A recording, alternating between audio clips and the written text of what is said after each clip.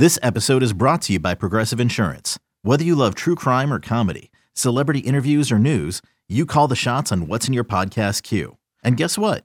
Now you can call them on your auto insurance too with the Name Your Price tool from Progressive. It works just the way it sounds. You tell Progressive how much you want to pay for car insurance, and they'll show you coverage options that fit your budget. Get your quote today at Progressive.com to join the over 28 million drivers who trust Progressive.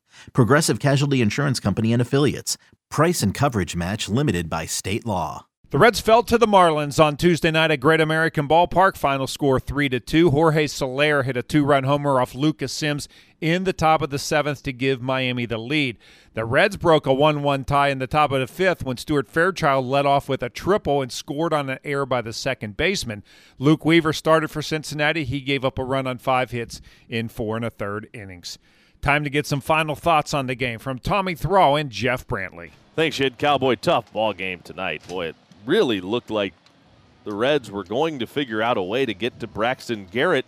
The left-hander was giving up a lot of solid contact throughout this ball game. The Reds just couldn't find any holes tonight. Yeah, I think you did everything that you could do to put the ball in play. Garrett's a tough pitcher. I mean, he understands what he's doing, and we talked about this in the middle of the game. He stays out of the center of the plate.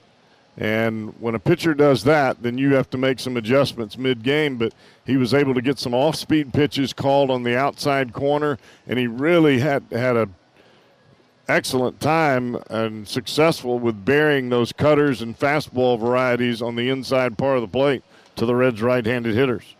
It's just one of those games where the margin for error is so small on a night like tonight.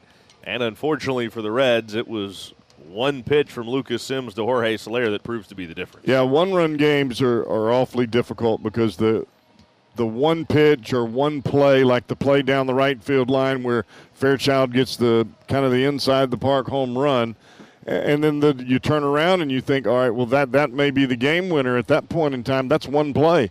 And then all of a sudden you get in a situation where you've got Soler at the plate in a position where he can do damage, and he does it. And ultimately that falls back on Lucas Sims, but those are the kinds of things that you have to overcome in one-run ball games if you're going to have a chance to win them. Unfortunately, the Reds come up short tonight. Still have a chance for a series victory if they're able to claim tomorrow's game. Once again, final score 3-2 Miami. Yid, back to you. Thanks, Tommy. Back with highlights right after this. The Reds fell to the Marlins on Tuesday night 3-2, and now to the highlights. Miami scored first in this game, and they did it in the top of the second off Reds starter Luke Weaver.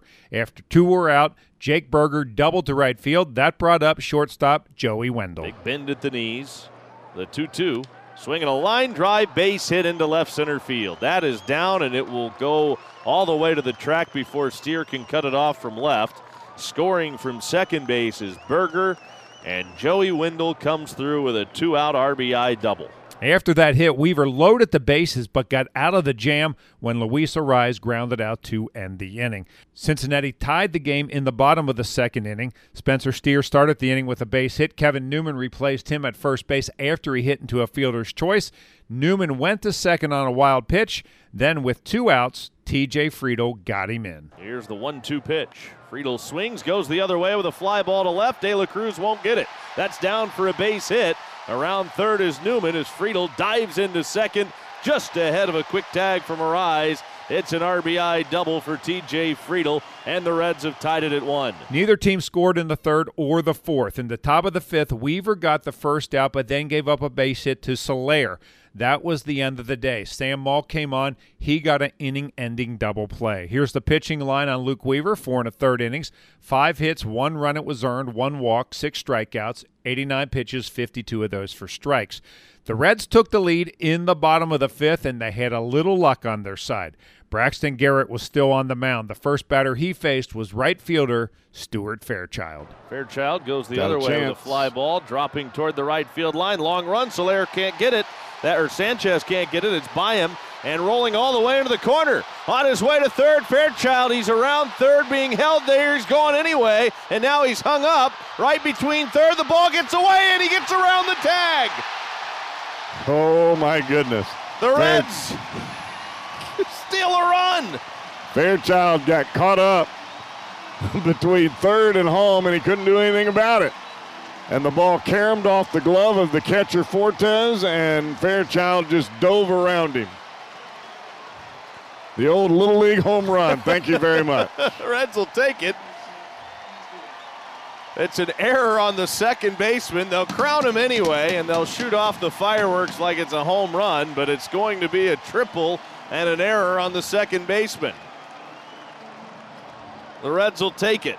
It's 2-1 Reds. Sam Maul and Buck Farmer kept Miami off the board in the sixth inning. In the top of the seventh, Farmer retired the first two batters of the inning, but then hit Nick Fortes with a pitch. At that point, David Bell pulled Farmer in favor of Lucas Sims. Sims threw exactly one pitch to Jorge Soler, and Miami had the lead. Runner at first in Fortes. The pitch. Fly ball, deep right center field. Long run, Friedel to the wall. He leaps, it's gone. 3-2, Marlins. The Reds went out in order in the bottom of the seventh. Fernando Cruz came on the pitch the top of the eighth, and he couldn't have done any better. He struck out Josh Bell. He struck out Jazz Chisholm, and then ended the inning against Brian De La Cruz. Here's the 0-2 to Brian De La Cruz. Swing and a miss. He struck him out with a high splitter. And Fernando Cruz strikes out the side in the eighth. Tanner Scott pitched the bottom of the eighth for Miami. He set the Reds down in order. Derek Law pitched a 1-2-3 ninth for Cincinnati. So we go to the bottom of the ninth. David Robertson came on the pitch for Miami. Matt McClain flew out. Spencer Steer struck out looking. TJ Hopkins went in the pinch run for Votto. So it was Robertson against Christian Encarnacion Strand. The 2-2 pitch. Strike three call. Got him looking at Cutter on the outside corner at the knees. He is down on strikes, and that's all. Reds fall 3-2 to the Marlins. Miami evens the series at a game apiece. And Miami snaps their losing streak at 5 games. Here are the totals for Miami. 3 runs on 7 hits, 1 error, 5 left on base. Cincinnati, 2 runs, 6 hits, no errors. They stranded 4.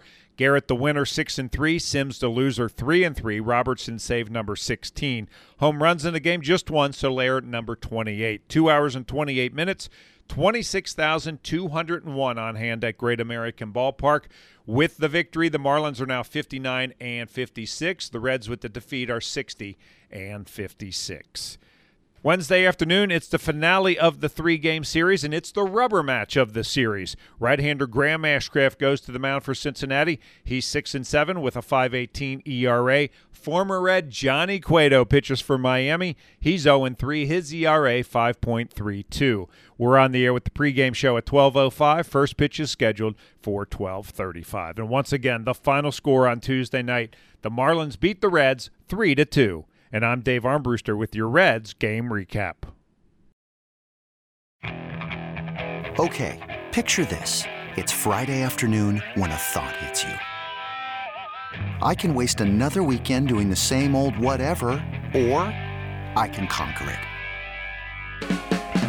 I can hop into my all-new Hyundai Santa Fe and hit the road. Any road. The steeper, the better. Because my all-new Santa Fe is available with H-Track all-wheel drive, so I can hit the trail without a worry in the world. Heck, with 3 rows and best-in-class rear cargo space, I can pack the whole family in with all our gear. We've got available dual wireless charging for our phones, so we'll never lose touch with civilization, and we won't lose touch with the primordial power of Mother Earth. So which is it? Waste the weekend or do something a little more epic? And conquer it in the all-new Hyundai Santa Fe. Visit HyundaiUSA.com or call 562-314-4603 for more details. Hyundai, there's joy in every journey.